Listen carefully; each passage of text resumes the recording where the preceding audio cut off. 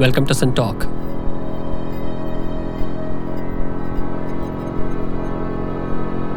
The Sun Talkers around the table today discuss the large and small.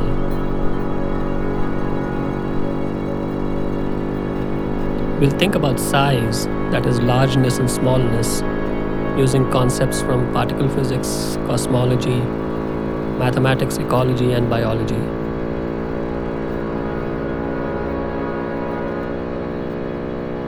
Why aren't there ant-sized elephants? Why does change in size inevitably result in change of form? Is the universe compact and finite? Do all particles have a size, and what does this tell us about the nature of identity and infinity? What's the meaning of infinitesimal and infinite?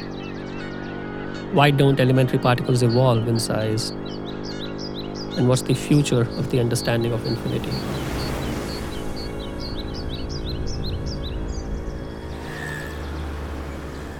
We are pleased and privileged to have three Sun Talkers with us here today. Professor Vidyanand Nanjudia. He's at the Center for Human Genetics, Bangalore. Most of his work has been in the area of developmental and evolutionary biology.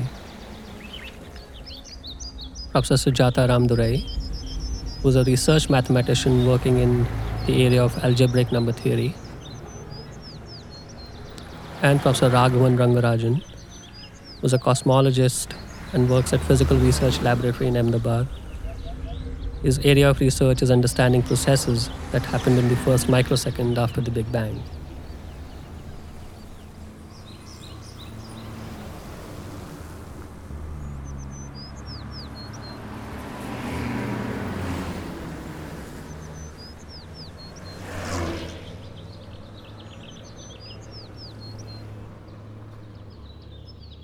Vidya, maybe we set the ball rolling with you with the question that we uttered just a little while ago. It could be naive or deep at the same time. Why aren't there ant-sized elephants? Why is the way the world is size-wise? Well, one can give more than one kind of answer to that question. Mhm. One is an answer based on broad physical principles, mechanical principles, if you wish, and the other is an answer based on evolution. And it turns out that the two merged with each other in some sense. So the answer based on physical principles is rather the more straightforward. It says that if ants were to become as large as elephants, in other words, if you were to magnify ants as they are, Yeah, blow them up to the size of elephants, yeah. their legs would be unable to support their weight. hmm And the argument goes very roughly as follows along what are called dimensional grounds. Weight or mass goes as the linear dimension to the power 3, as the Right, cube of because the it's linear volumetric. dimension. It's volumetric. Whereas the cross-sectional area of a leg, which is what supports that weight, goes as the linear dimension to the power 2, as the dimension squared. Sure. So you can see immediately if the dimension were to increase by a factor of 10, the weight would increase by 1,000. The cross-sectional area would increase only by 100. Therefore, there would be an imbalance pretty soon. So What about the other way around, Vidya? Why aren't there ant-sized elephants? Why aren't the elephants much smaller? But that's an interesting question. Elephants are believed to have evolved in response to ecological pressures, which, among other things, favored large size. hmm And it's an interesting rule in biology, and like all biological rules, it has many exceptions, but it's a broad sort of generalization in biology hmm that in almost any group of animals that you look at, evolution has led towards an increase in size. So elephants in some sense are latecomers on the scene, very much later certainly than ants.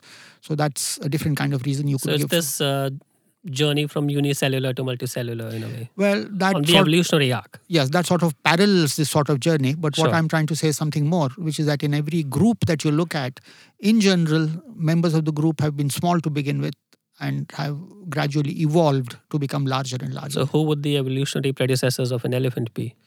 Well, we know the answer pretty reasonably.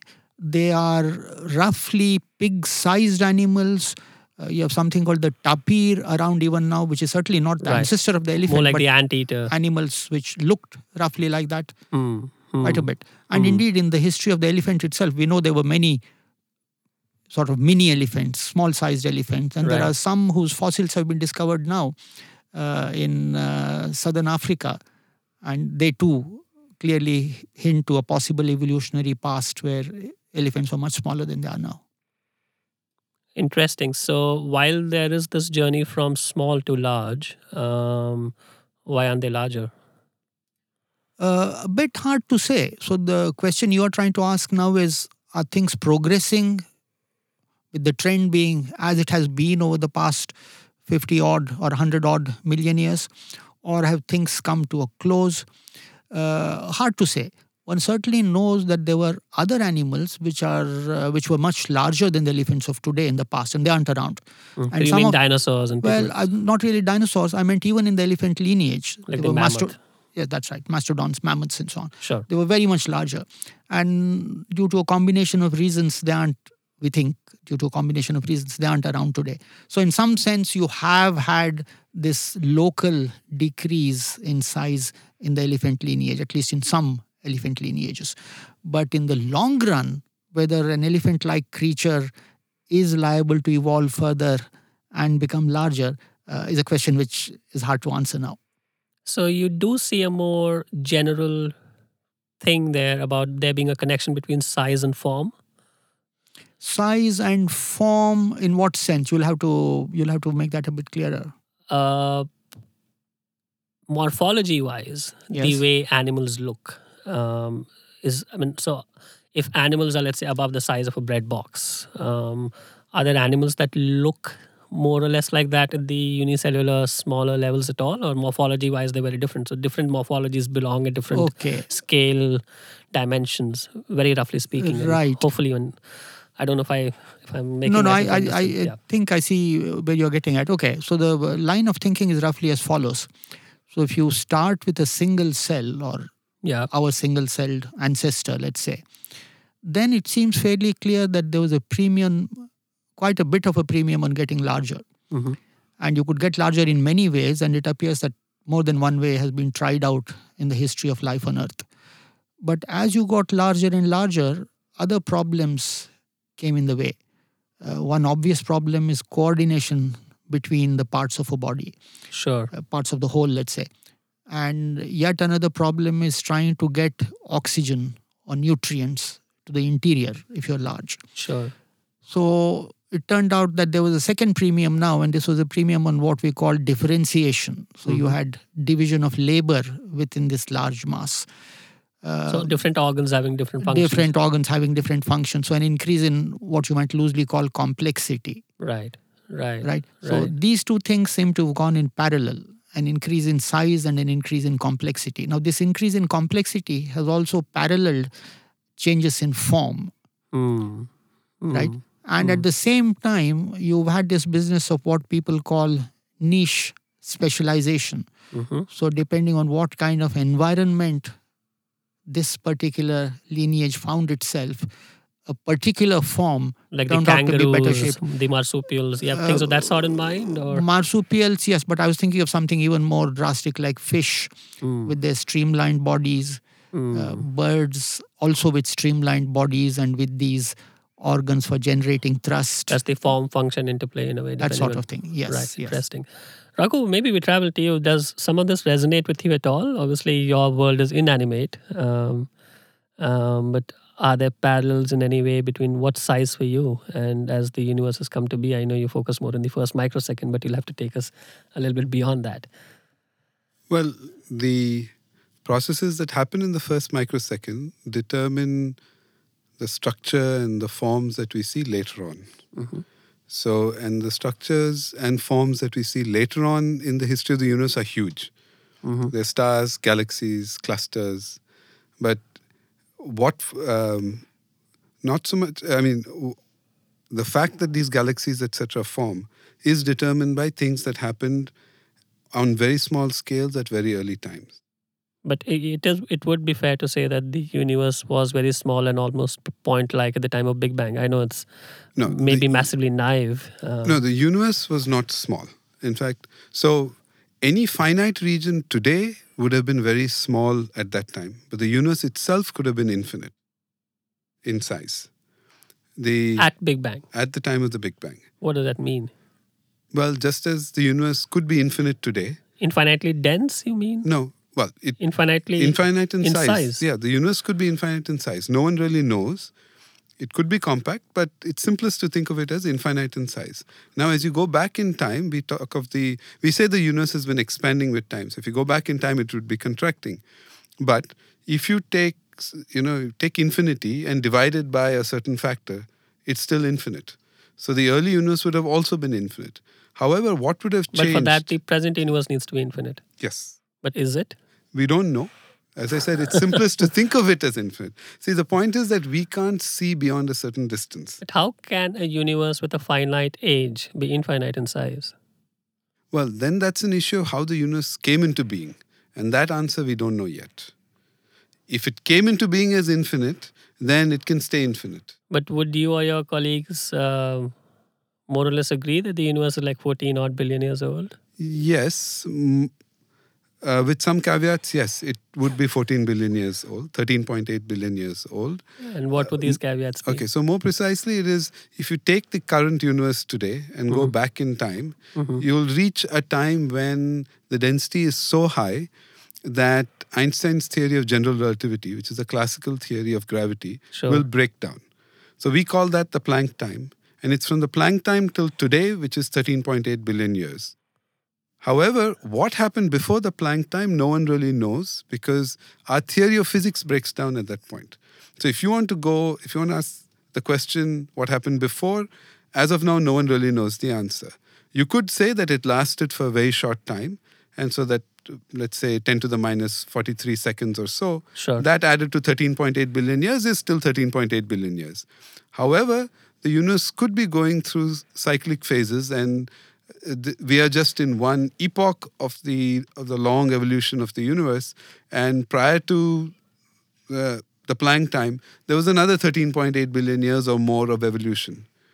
And there are models that do try to analyze that and make predictions as to what you might see in the universe today. That would be an indication of physics that happened in that cyclic phase, the previous cyclic phase.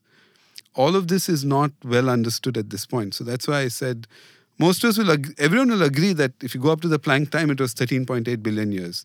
Is that the age of the entire universe? We don't know. Interesting. It's interesting and confusing at the same time. So is the universe, does it have a center? I mean, does one conceive of this as something nice and spherical? No. No. I mean, what's the shape of the universe? So if you thought of it in two dimensions, and you have a plain sheet, we can think of it in any dimension that it is in. So. No, if it's infinite, there's no special point. So that's something called the cosmological principle. There's nothing special about any point in the universe. And this gets reiterated over and over again because in the history of the study of the universe, people first thought the Earth was the most special place. And then people said, okay, maybe not the Earth, but maybe the sun. But now we realize that neither the Earth nor the sun is very important. And frankly, no particular point in the universe is important. I mean, is special. There's no center. All parts of the universe are more or less as important or as unimportant as the other. Could I make a comment there and ask a question at the same time? You referred to the entire universe. You said the age of the entire universe. So is there a possibility that different regions of the universe have different ages? Okay. So actually, I should have said the entire age of the universe, not the age of the entire universe. Okay, so that's what I meant. I see. But that raises a very important issue. When we talk of the universe, at least when I write about the universe, I use a capital U. Right. The capital U refers to that part of the universe from which we have received signals, and so we can say something about it. And that size is basically the age of the universe times the speed of light, because the light is the fastest thing that can transmit any information. What happens beyond that distance is anybody's guess. whether the laws of physics as we know them will even apply there in the same way, we do not know, because we have no signal from that part of the universe. But so this part of the universe from which we can receive signals, if you go back in time, in about 13.8 billion years, you will hit the Planck time at which, even in our part of the universe, the laws of physics will break down. General relativity, which is a classical theory of gravity, breaks down. You need a quantum theory of gravity, and string theory and something called loop quantum gravity are efforts in that direction. But as of now, I mean, people have been working on it for 30, 40 years, but we still have no clear resolution of some of the problems in those theories. But is it possible that things actually started just 13.8 billion years ago and there's nothing to look for beyond that? It could be. So if the origin of the universe happened around that time, then yes, 13.8 billion years is the age of the universe. How tentative are you on that? I mean, it's all bets are off. No one really knows the theory. So Sure. you can't say this theory is better than that theory. Sure. No theory is really working. There are people who would say this is better than that, but it just means they've invested more time in this than in that. I mean, and of course, everyone has their biases. They feel that one seems to have more problems. This one seems more promising than the other. But I don't think anyone could honestly say, I know that this is the answer or that is the answer. Sure. So, Jata, why don't we journey to you? You have a remark to make on that? Yes, I have a question to you, Raghu. Yeah. So, I mean, so if I understand you correctly, you're saying you only have validated measurements from 13.8 billion years ago. Validated measurements. So that's even stronger a statement. Oh, I see. Okay. Okay, so you have something even weaker than that, I see. It's still quite strong. So what we have is a set of observations that we have made of the universe today. What we have is a theory that tells us how to evolve a set of initial conditions either forward in time or backward in time. And that's something called Einstein's equation in the theory of general relativity. Given the observations that we have made today of the universe, and using this machinery of Einstein's equation, we can recreate what would be the past history of the universe. And we would be making predictions. At this time, this would have happened. At that time, that would have happened. And had it happened that way, this is what you ought to see in the universe today. Right. Many of those things have been validated. Okay, so therefore, we believe what is called Big Bang cosmology is probably correct, but only up to what we call the Planck time, when Einstein's equation will break down. You can't evolve beyond that. So, I mean, why don't we journey to you, Sujata? Because essentially we're grappling with the notions of largeness and infinity. What's infinity for you? What's infinity for you as a mathematician? Yeah, okay, but I think it would have been great to have a philosopher as well on this. You know, Yeah. in fact, You could act as one. I want to preface my comments with this quote from Plato, where he says, "Man is equally incapable of seeing the nothingness from which he emerges and the infinity in which he is engulfed." And hearing Vidya and Raghu, and from what I have to say, I think Plato was entirely, on the mark. Okay. Right. So right. mathematicians, of course, I mean, for us, infinity arises once you start counting. Mm-hmm. So you give a number, okay? And numbers 1, 2, 3, when primitive man started to count, going beyond 10, he might have used his toes and so on and so forth. And then gone on and on and on. And then you naturally ask, so where does it end? Yeah. So 1, 2, 3, these are all fixed things you can count. I can put one pencil, two chalks and so on. So where does it count? So the first thing you hit upon as a mathematician is that it's not a particularly well-defined spot. It's an area. What is not a particularly well-defined spot? Where it ends. Yeah. 1, 2, 3, 4, where it ends. But it is ad infinitum. Correct. So that broad thing is what you call infinity. And like Raghu mentioned, infinity plus infinity is infinity, infinity into infinity is infinity. So it's, So are there different notions of infinity? Definitely, yes. So to such as start what? with, for instance. So how do we measure? So mathematicians, as you know, especially in pure mathematics, you want to abstract and make everything rigorous. Mm-hmm. And for that, you need a set of axioms. Mm-hmm. Some of these axioms are verifiable. Some of them you just take as axioms, just as you take So they are Einstein's assumptions. laws. Yeah. Okay. So So to measure, for instance, for a mathematician, if you take two sets which has the same number of elements, let's start with the finite elements. Mathematician can agree that 3 carrots are the same as 3 oranges, because I can take this set of 3 carrots and that set of 3 oranges and associate one-to-one correspondence. Yes. Nothing is left out here, nothing is left out on that set. So that's the way we measure. Okay. Yeah. So the first kind of infinity that you encounter is what's called countably infinite. Countably infinite. Yes. When you say countably infinite, what it means is that you take the natural numbers, for instance, 1, 2, 3, nobody knows, Sure. it goes on. Yeah. And then any set is countably infinite. If you take that set, and you can associate every element in that set bijectively basis. On A a one-on-one bijective basis, association. bijective association with the natural numbers. Yeah. Then that's countably infinite. But Yeah. already the surprises start there. Uh-huh. As we all know that you have to hit natural numbers start with 1, but 0 is not far from 1.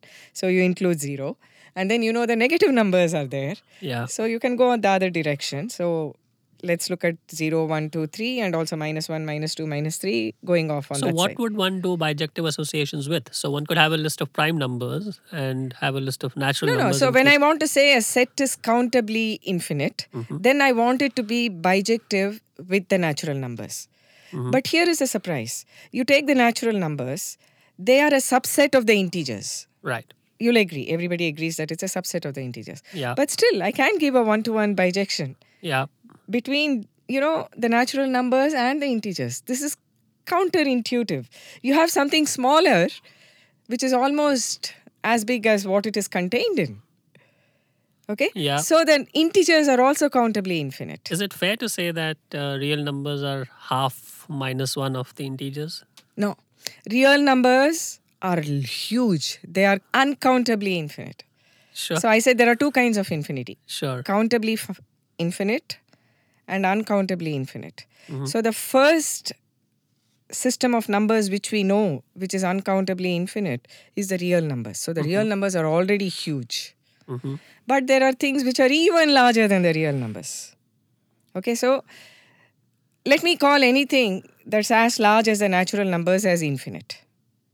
Okay? That's called Aleph naught. In mathematical parlance, Aleph is the Hebrew alphabet Aleph. Sure. And it's like a curly N. That's the symbol. It usually comes with a 0. It's called Aleph naught or Aleph null. Sure. And in fact, that's the first infinity. That's the first kind of infinity. The next kind is what's called Aleph 1, which is the quote-unquote cardinality of the real numbers. Okay, that's called Aleph 1. Okay? And then you naturally ask, is there another kind of infinity? I'm not being very precise here, but... Sure. Sure. So for instance... What is cardinality? Cardinality is if you can count, you take a set. Take the number of elements in that set. Count that. The orders don't The matter. order, yeah. The number, whatever that number means. It's not a precise meaning. That is called the cardinality. Okay? So then you can ask, is there some other infinity lurking between Aleph naught and Aleph 1? So for Aleph naught, let's think of the natural numbers or the integers, doesn't matter. And both of these are contained inside the real numbers. Yeah. All of us think of the real numbers as a real line. At least the mathematicians think of it as the real line, and the integers are special discrete points on this. Sure. And we know that the real numbers is a larger infinity than the natural numbers. Yeah. And then you can say, is there another kind of infinity lurking between this Aleph naught and Aleph 1, which is the cardinality of the real numbers, cardinality in quotes. Okay, the next kind of infinity is Aleph 1. Is there another kind of infinity? And all this was considered by Georg Cantor.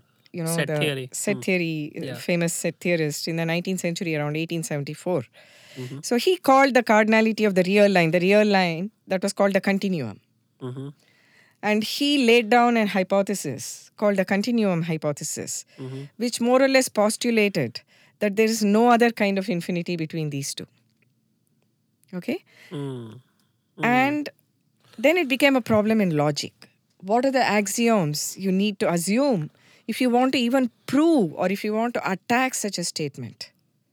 And that was, in fact, Cantor's work opened up a whole new area. Philosophy, logic, mathematics, set theory.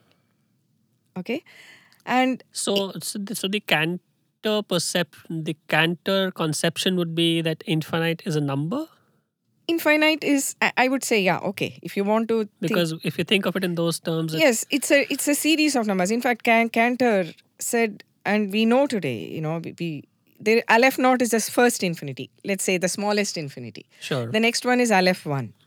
And then in fact, you can define Aleph n for any natural number n.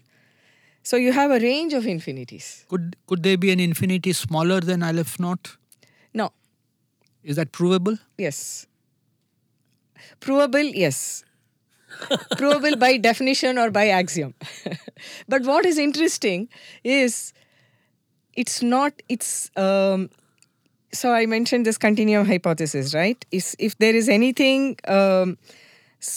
in between, any other kind of infinity between Aleph naught and Aleph 1. Yeah. That is the cardinality of the natural numbers and cardinality of the real numbers.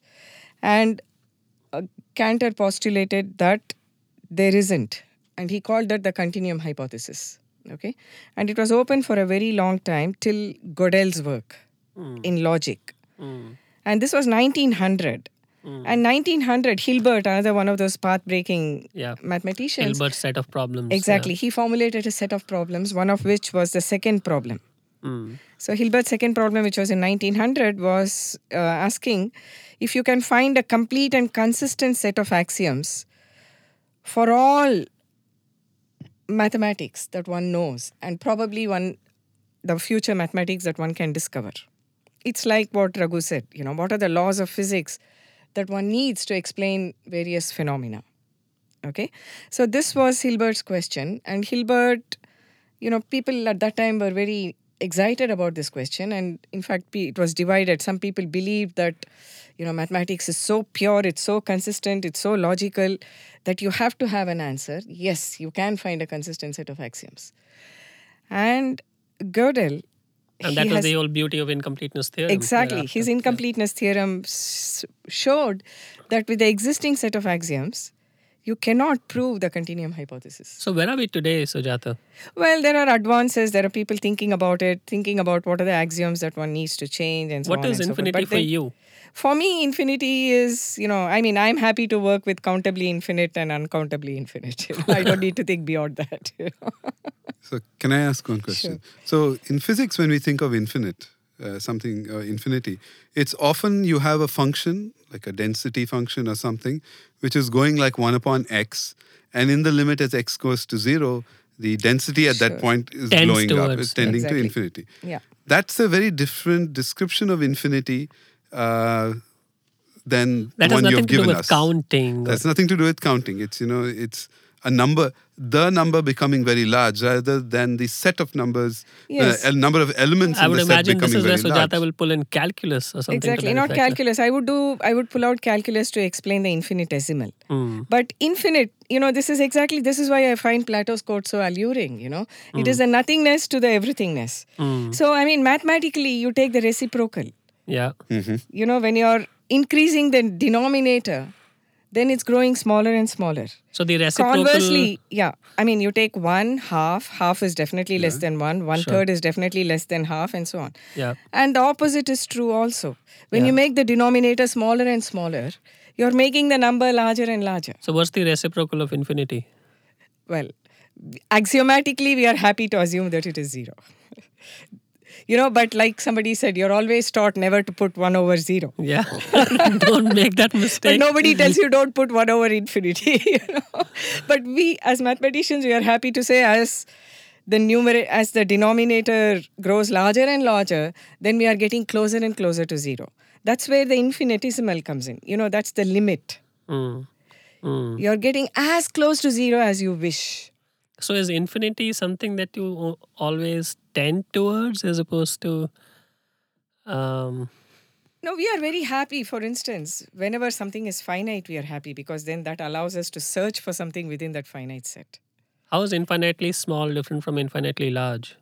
Infinitely small, like I said, it's often, at least in my area of work, infinitely small tends to be the reciprocal of infinitely large. Okay. And again, in mathematics, especially in topology, when it is infinitely small, it is okay. One other way to measure infinitely small and infinitely large is distance. After all, why is a number large? It is the distance on the real number line from 0. Yeah. 5 is further away from 0 than 3. Yeah. So 5 is larger than 3. Yeah. Now you can axiomatize this to any space, provided that space has what's called a metric. Take any 2 points on that space, you should be able to give a notion of distance. Metric spaces versus... Exactly. Yeah. You should be able to give a notion of distance. Then infinitesimal becomes as close to, you fix a point, you want to zoom in and zoom in and zoom in at that point. And all of this can be made rigorous and has been made rigorous. Okay. And again, so from that sense, in this broader notion of spaces and metric spaces or topological spaces, once you have a notion of distance, you can talk about what are called limit points. So you will say, okay, just imagine you have a space. A space is nothing but a set with other properties maybe, but it basically is just a set of elements. Yeah. Then you will say that some point is a limit point for this set. If I take arbitrarily small neighborhoods. Now by neighborhoods I mean, because you have a metric, you can just imagine smaller and smaller disks around that point. Even the smallest disk that I draw around that point has a point from this set or from this space. Then you say that point is a limit point of this. Sure. Okay? So it's again related to the notion of density. So you can say that in a space, a set of points are dense. For instance, you take the number line, the real numbers. You know that the rational numbers are dense in the real numbers. You can never take a point on the real line and draw a small interval around it without hitting a rational number. Yeah. Yeah. So that's the infinitesimal. Yeah. And so the limit and the infinitesimal for us comes when you zoom in, Let me ask you a question that you don't deal with, Sujata. What is your intuition? Is the universe infinite, compact and finite, what is your intuition? I think it is. I believe it's infinite. And I think all known evidence points towards that. No, we're not sure. You're not sure? Because we only know up to a certain distance. That's right, okay. So there have been people who have looked logically, I would think if up to that certain distance you already know that it is infinite, then what is it that can make it finite? No, if the space curves on itself, then it can be compact. Okay. It's and like, finite. Okay, now for your other question. So that could be the shape of the universe. Yes, exactly. Yes. One of the first science fiction books that I read was George Gamo's 1, 2, 3 Infinity. And so that's something I read it as, even younger than a teenager, and it's sort of engraved in my mind, So I do think the universe is compact. It's difficult for me, especially when I read all these new theories about expanding universe and all that. It's difficult. I know it's it's not logical. You were a school girl then, Sujata. What is your intuition with there? Well, to the extent I've thought about it at all, which is whenever I hear people like Raghu say something or read books, I have an open mind. So I think you are sure of your facts, whatever you call facts, till the Planck time. Yeah. And after that, maybe, I think I'm quoting you, all bets are off. Yeah. So. Yeah, interesting. Why don't we ask a different question, and which is about the theoretical limits? We spoke about limits in a different context. Now, is there a limit to how small a living organism can be? And of course, there are lots of questions bundled in there, so we have to be careful about a question of this nature. But the smallest living organism known, how small is that? And the smallest. And can you say theoretically that, we are not going to find anything smaller than this, we're done?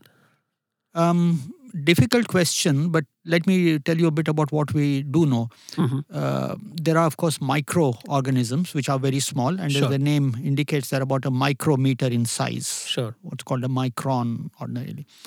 Of course, which means that some of them can be a tenth of a micron in size, some of them can be many microns in size, and so on. What they have in common is that all of them have one living unit, the thing that you call a cell. Sure. So these are single-celled organisms, these microorganisms. Now, we know today that there are also situations in which you can get bags of DNA, by which I mean genetic material encased inside a housing, which is essentially a lipid housing. But it's not a cell.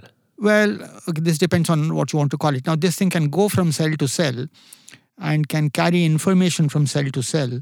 So it has what it takes to be called maybe an honorary form of life.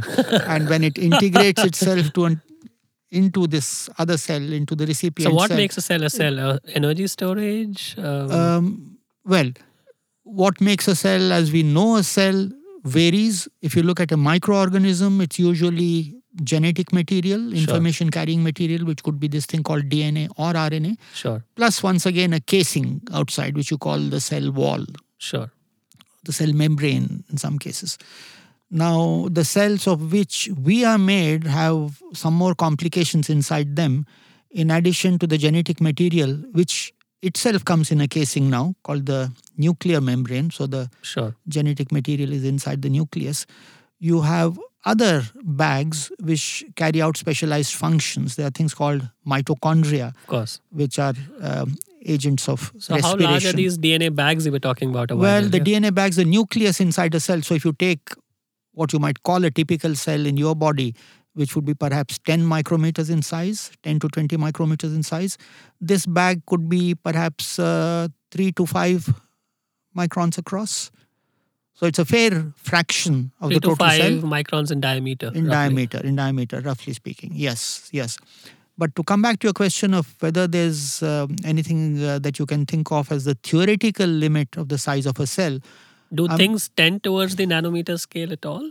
well, there's been a report. Angstroms maybe going on? Angstroms, almost certainly not, because the functioning machinery of a cell, at least to the extent that we can think of it, needs this unit of self-replication, let's say a DNA molecule, and that takes you well beyond many angstroms. How large is a DNA molecule?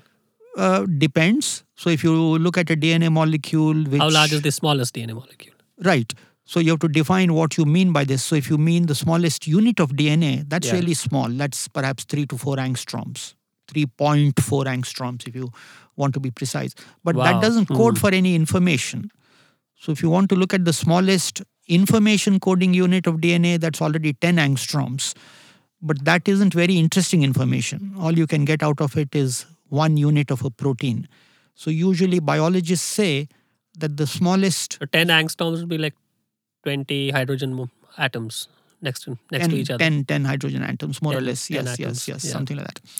But as I said, that isn't a very interesting piece of DNA. So biologists say that DNA starts to get interesting when it is long enough to carry the information which enables the cell to make a protein, because it's the protein that's in some sense the thing that makes us in many senses. So when does it Now get interesting? that would be about 1,000 nucleotides in length. No, so that gets you to 3,000 angstroms already. Yeah. If you fully extend it, inside the cell, of course, things are squashed up. So in that sense, they're smaller. But if you fully extend it, it would be about 3,000 angstroms. So that perhaps would be roughly the size of what you would call the smallest unit of life, if you could package it inside something and make it self-perpetuating. And does any of this have to do with the fact that this is life on Earth and the acceleration due to gravity is what it is? And if there were to be life on some other planet with different gravity, it would be something else? Like, for example, is life inside water because of the buoyancy or whatever? Does that have totally different scale dimensions? Yes, I mean, Like to like basis. You're asking two kinds of things. One is, does the presently known range of living forms at the lower end have anything to do with gravity? Have anything to do with the physical constraints of Earth? Well, at the lower end, I'm not sure. Gravity being one of them. At the lower end, I'm not sure. Okay. So at the very smallest size, for example, the organisms that I work with, which are amoebas of a certain kind, they're called slime molds. Slime molds. Yes. In the case of these organisms, gravity is probably more or less unimportant. Yeah.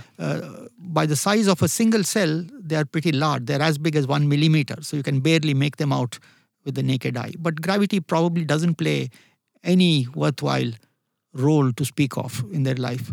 On the other hand, when you So go if to you were to larger find sizes, life on some other planet, it's likely that some of what we're discussing, those constraints might stand, assuming life is DNA based and RNA based and so on. Or can I interject here? Yeah, please. What if you take one of these organisms to the space shuttle?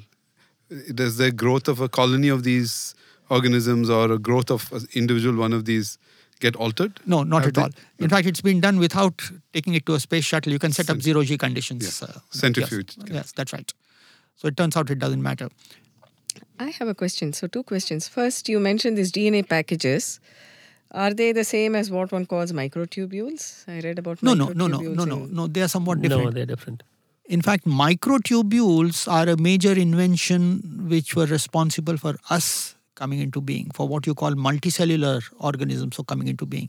So what they are, as the name suggests, are tubular entities. They are polymers. Pretty much anything of interest to do with living systems seems to be made of polymers. Yeah. So these are polymers which give you some kind of structural rigidity, which seems to be the essential prerequisite to build bodies. So you can now think of cells as bricks and pile them on top of each other because each of them has this inner rigidity. In the absence of microtubules, and of course there are a great many organisms which don't have microtubules, bacteria for example don't have microtubules. Bacteria also don't build bodies by and large. There are some exceptions. What to does this. that mean? That Well, they that don't m- build bodies. That means that They bacteria, remain unicellular. by and large, they remain unicellular. There are very interesting conditions under which they become multicellular. But this multicellularity is by a kind of loose stickiness. Rather than they don't develop structural- internal organs and become a body. Yes, it's not a civil engineering problem in the way our body is. Got it. Yes. Got it. Very interesting. Yeah, so the next question I had, from what I understand, a lot of it depends on measurement and what you can see as life. So, can there be life smaller than this? Yes, indeed. Maybe there is, provided you have instruments which can measure and for us to interpret. And again, from what Raghu said, much of it also on the one side, there are the laws of science, laws of physics, laws of biology, and so on. But on the other end, it's also a question of having Yeah, tools is there an or the equivalent? power to measure and perceive. So in this, So is there an equivalent of Planck's time or Planck's distance or scale that you run into? Well, that's what I was coming into. If you think of life based on the principles that we know underlie our sorts of life. Our sort of organic life. Yeah. Yes, whatever. I mean the Yeah. kind of thing you see on Earth, meaning Sure. you learn to live with on Earth or perceive on Earth. Then this is the smallest size DNA molecule packaged inside some sort of a bag. But whether there is a unit of information which can perpetuate itself, right, which in terms of physical dimensions would be smaller than this, is a different question altogether. Perhaps there is one, and perhaps you could call it life. People have speculated many, many years ago that computer viruses are legitimate candidates for something being called a life. And you can make a case for that. Yes, they satisfy many of the... Similarly, is there a case for how large something can be theoretically? There, I think you can speculate in a more interesting way. Because again, you have structural problems. You talked about elephants. We had, of course, much larger creatures in the past, the large reptiles, the dinosaurs and so forth. Yeah. But at some stage, it's obvious that this volume to area rule That will catch make it up. harder and harder for things to... For them to lead a productive life. productive life. Of course, some creatures have developed a solution by getting into the sea, getting into water, where you can make So use the of whales are buoyancy, larger than elephants. for example. And other creatures have developed this hard stem, the trees, many trees. Yeah. But then because of the rigidity, they really don't lead very interesting lives, or so we think. Yeah. I think, yes. So where are these DNA packets that you mentioned? Where are they found and what role do they play?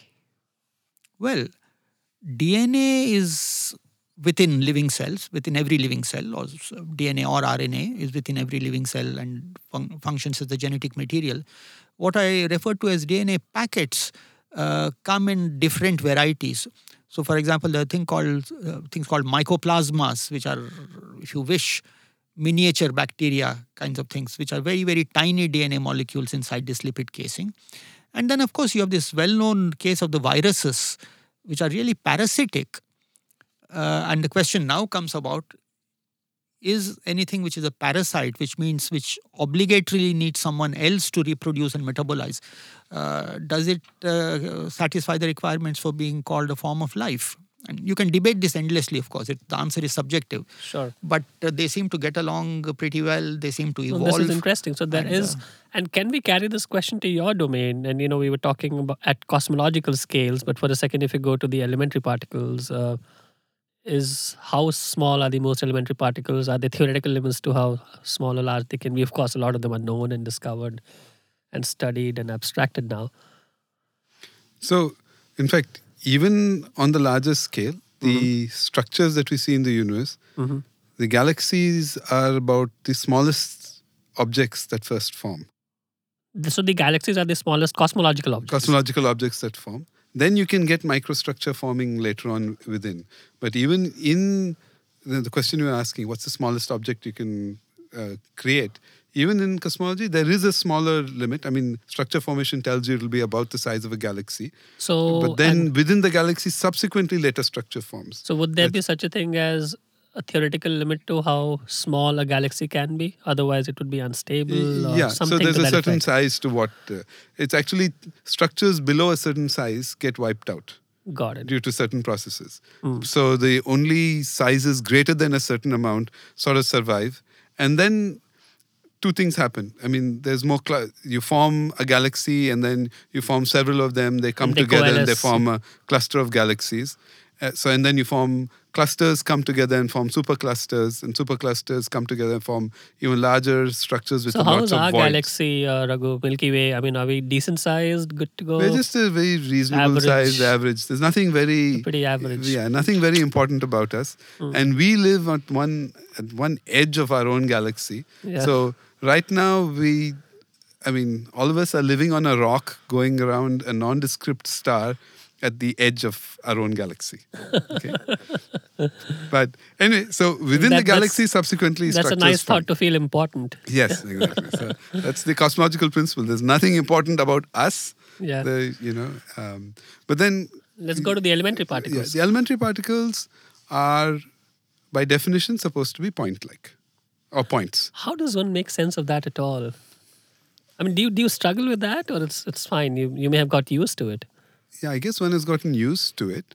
So What do you mean when you say an electron is a point? that it has no spatial dimension, but that's just reiterating what a point is. Yes. That's about it. I mean, do you really mean it? That Yes, we do. I mean that we have composite objects, and composite objects have size. so the nucleus has size, the proton Nucleus has has size. proton has size. Because they're comprised of further elementary Yeah. particles. But all what is elementary particles are have, points. Are points. But points come together and form. Yes, they can come together and form objects and structures. So, but a point, is it the same as zero in scale terms? So you're adding zeros Yes. up and getting to something nice finite? one. No, but as she said, there's a distance between them. So if I take a point here and another point here, okay. So what happens with, then? With So some you- distance between them because of some attraction, Mm-hmm. and then the new object is something that has a So certain two distance. point-like particles separated by a distance form something spatial. Yes. For me, Makes sense to you? Sure, definitely. I mean, there are two ways for me to think about it. One, I completely identify with this point as being dimension 0. Mm-hmm. And then on the line, there are 2 points. But because there's the distance, that gives a segment of the line, 1. But independently, abstractly, mathematically, coming from a number theoretic background, for me, the building blocks are prime numbers. Building blocks of what? Of numbers. Building blocks of numbers are prime numbers. Prime numbers, That's so because- beautiful. Yeah, because every number is a product of powers of primes. So what are your prime numbers? They don't need to be. No. So if you think of prime numbers as the building blocks of all numbers, then we have in particle physics a set of what we call the elementary particles as far as we know in nature. So and the it's- leptons, quarks, bosons. Yes, the leptons, the quarks. So we have something called the standard model of particle physics, Yeah. which is a set of particles plus a set of rules that describes how they interact with each other. But your prime numbers are infinite. Infinite, yes, Yours exactly. is a Yes, fairly are finite. Yes. But more interestingly, Raghu, among the prime numbers, there's a very special prime number, which is 2, the even prime. Do you have something special among the fundamental particles? Electron? Well, the Higgs, it's the only spin zero particle that we have. I see. The Okay. electrons, the muons, the quarks that sit inside protons are spin half. The photon, the gluon, the photon is responsible for electromagnetism. That is Yeah. a spin 1 particle. The gluon is a spin 1 particle. But only the Higgs boson is a spin 0 particle. And so there are people there are some issues with, sometimes some people are uncomfortable about it. And so they say maybe the Higgs is a composite particle and we just need to do experiments at higher energies which will allow us to explore the structure within the Higgs boson. And you might discover that it's made up of other particles. So hang on, Raghu. All these elementary particles are points, but all of them have mass. Yes, not all. The photon and the gluon do not have mass, but many of them do. So massless point-like particles still make some sense to a naive mind, Uh-huh. but a massy point-like particle with no dimensions. I mean, look, you've got comfortable with it. But Yes. so, It is. where do you carry that mass? The mass is a characteristic of the particle that enters into. So it's not an objective feature of it has to be because you use it to define that. Yes. So when you do experiments, you find that the equations, the conservation of energy, conservation of momentum, etc., indicates that this point-like object does carry a certain mass. Interesting. It's interesting. Well, and then there are those who believe that particles are not point-like objects and that they are strings. And that's what we call string theory, where the notion and these is strings are not point-like. they have a finite dimension. They're vibrating or whatever, but they have They have finite mass dimension. to their mass. They have an associated mass. They have an associated mass. Yes. But we still don't really understand. String theory String has theory. its challenges, doesn't it? It does. I mean, there are So, lot. How is the mass viewed from the string theoretic point of view? Is it compatible at all with the mass in the classical sense, or is it is. It is. It is. Yeah. You can have the string can have associated with it different modes of vibration, and you can associate a zero mass and a higher and multiples of certain masses. But whatever mass is, the notion remains the same. So why don't we ask the same question we asked with so is there a limit to there are point-like particles, so that's the Sure. limit, which Yeah. is nothing, difficult as it may be. Is there a limit to how large an elementary particle can be? No, an elementary particle cannot have Have anything except a point. It's just a point. Yeah, that's very interesting. That's really interesting. And how many elementary particles are there? It's about 20. And you think we've more or less exhausted that list? The list of Well, elementary particles that might be in the universe or that might no, have been. there's at least one more. Okay. Because 90% of our galaxy is made up of a substance that we know exists. It's called dark matter. And it is most likely, almost certainly, made up of particles that are not in the standard model of particle physics. So we've been looking for it. We've been looking for it for the last 80 years because dark matter was first, quote unquote, discovered in the 1930s. But we simply don't know what it is. There's a lot of speculation. There are lots of models, a lot of theories, and so it has to be something very weakly interacting. Otherwise, we would be able to detect it. This room is full of dark matter. When I move my hand like this, it's just going through the dark matter because the dark matter particles are just going through. And that's completely non-controversial. Dark matter, there is. Yes. There is dark matter. Yes. So clearly there, as you mentioned, there is at least one more elementary particle. At least one. How do you go about looking for that? Well, people have... So it's dark matter because you can't detect it, right? Okay, so you can see an object because it either gives out light, like the sun, or it reflects light, so like the moon, or like you and I. Yeah. I can see you because the light from the tube light or Sure. from this lamp is reflecting off of you and going into my eye. Sure. Dark matter is composed of particles that neither so that don't interact with electromagnetic radiation, and so they neither reflect light nor do they, in some sense, emit light. So And that has that nothing makes to it do very- with the instruments we're using to look for whatever it no, is that we're so looking for. all its interactions are so weak. Now, our detectors are made out of protons, neutrons, electrons. And since the dark matter particle does not interact with protons, neutrons, electrons, if it does, it interacts so weakly.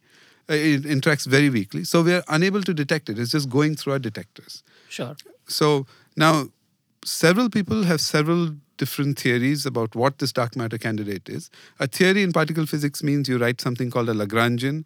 You assign certain properties to fields in the Lagrangian or to the particles in the Lagrangian. And then you make a prediction as to what its interaction with various particles will be, scattering cross sections. And so far, people have postulated, people have then gone to and tried to look for it, and they haven't found it. Then someone else postulates something else, they look for it, they haven't found it. People have tried to say maybe the dark matter is not basically these small particles that are just diffusely distributed Maybe across it's the some universe. sort of a massive Compact halo object. They're called machos. machos. Okay, so machos they were proposed long time ago that they are probably Jupiter-like objects. Jupiter is a star that didn't ignite, so therefore it's not a star. Yeah. It's a massive body that did not ignite. So if there are lots of them floating So around, it's gaseous. need Whatever. not be, That need matters not be. less. That That doesn't matters matter, yeah. less. So it could be condensed and things like that. So it could be machos, and people went to look for them, and they didn't find them. So the most popular candidate, and popularity only means the number of papers being written on it is very high. Okay, so it's a purely academic popularity. Sure. Is something called WIMPs in contrast with machos. We physicists are very creative. Okay? Yeah. So it's weakly interacting massive particle. Yeah. So it has mass, but it's weakly interacting. And the Large Hadron Collider, we are hoping that we will discover maybe not the WIMP, or the dark matter particle, but a sister of the dark matter particle. So that would give us a clue as to what might be the dark matter particle. So what's the future, Raghu? When will we know this?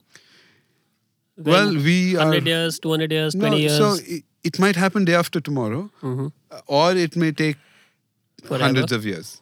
So if the dark matter particle is something that can be produced in the Large Hadron Collider, or some sister of it can be produced in the Large Hadron Collider, and we get lucky, we have enough energy there, and etc., we might see it. And then this $10 billion experiment will be truly, truly justified. It's actually already given us its money's worth. I mean, it found the You've got Higgs the particle. Higgs, yeah. Okay, so that's very good. You've added one candidate to your 1920 long list. So, Yeah, but now if you can get this other guy, then we would be really very happy. But if we don't see it, then you'll need another accelerator, which will be another huge experiment. And whether governments will be willing to put up the money. We'll find the money, don't worry. I think it's a great question. What's the future, Vidya? Is it likely that dinosaur or dinosaur-like organisms or bodies or living beings will walk the earth again? Well, I mean, depends on what kind of short-term future you see for Let's say a million life years. on Earth. We talk on evolutionary scales. No. What I said was it depends on what sort of short-term future you see for life on Earth. Yeah, we could all be So deluged. If we drive ourselves extinct, which we are promising to ourselves. do, yes, or threatening to do, then again, well, all bets are off. That's a nice phrase, by the way, in many situations. And one doesn't know. What is clear, okay, so you can just look at past trends, how reliable it is to extrapolate from them, I don't know. What is clear now is that if you look at all the forms of life on Earth that there are, and classify them into some categories, reasonably agreed on categories, then the most successful forms of life in terms of their variety as well as in terms of their number are microorganisms, which you don't see at all. The larger organisms have been by and large minority players, and organisms like us, so the vertebrates if you wish, even more so. Mammals getting closer to us, even more so, and so on and so forth. Right. So if this is an indicator of a trend, then microorganisms are really the way to go. On the way up. On the way, the way to go. So this is one sort of way of looking. So what at would that future look like? Well, I mean, does first of all, is that necessarily bad news for the humble vertebrate or the mammal? no. First of all, I don't know what meaning the word "look" would have. So there would all be creatures, which would be around having, we think, a good time, but there's no way of telling, and maybe there's no way that they would know for themselves as well. No, I just said so. That's what the present picture is. But something else which is rather interesting is the following: in almost every lineage of larger animals that we know of which there is some fossil evidence, so either direct fossilized evidence or what people call fossil imprints and so forth. There's been one observation which has struck people since about 50 years or 60 years. Careful collection of data has shown this, which is that well over 90%, some people claim 99% of all lineages of all living forms that have ever existed have gone extinct. Yeah. So extinction is the rule. Extinction is the overwhelming rule. So in terms of can I just ask, and that is not necessarily too much to do with humans, just naturally they It has went nothing to do with humans on the evolutionary scale. Yeah. But this figure has nothing at all to do with humans. In fact, some people have gone to the extent of saying that there's some kind of pattern of exponential decay that you can see in life forms at this big scales of groups of organisms and so on. Like the last 4 billion years or whatever, whatever. Well, I mean, in a sense, suggesting that there's a random probability that any large group could go extinct within the next million years, that sort of time scale. Now, again... So it pays to be small rather than big on that scale? Right. So on both of these grounds, I was going to say, it might be a better bet to scale down rather than to become bigger. No, that's interesting. Sujata, why don't we end with you? What is an interesting open question for you, and what do you see as the future holding? What is infinite? How might that conception change? That's difficult for me to answer without getting too technical, for instance. But why don't we end on a technical note? Well, I mean, just like Hilbert posed his set of problems, there is another set of problems which are called the Millennium Problems, the Clay Millennium Problems. I think the Clay Prize. Clay Prize, yeah. Any one of those on the list are good to go. And some of them do deal with questions of finite, infinite, and so on. But of course, you would have to go deeper into explaining that and so on.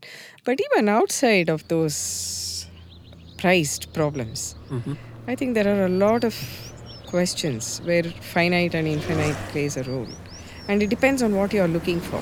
Sometimes you're happy if your, let's say, solution to some problem, solution set to some equation, if that is finite, because that helps you focus and search. Yeah. But sometimes you want it to be large, because so that you have lots of elbow room to play around with and to move around, So from a mathematician's perspective, finite or infinite, it's like Plato said, the microcosm and the macrocosm. So both are equally interesting. Great. Thank you so much. Thanks to all of you for making it, and we look forward to having you soon again. Thank you. Thank you. Take Thank care. you. Thanks.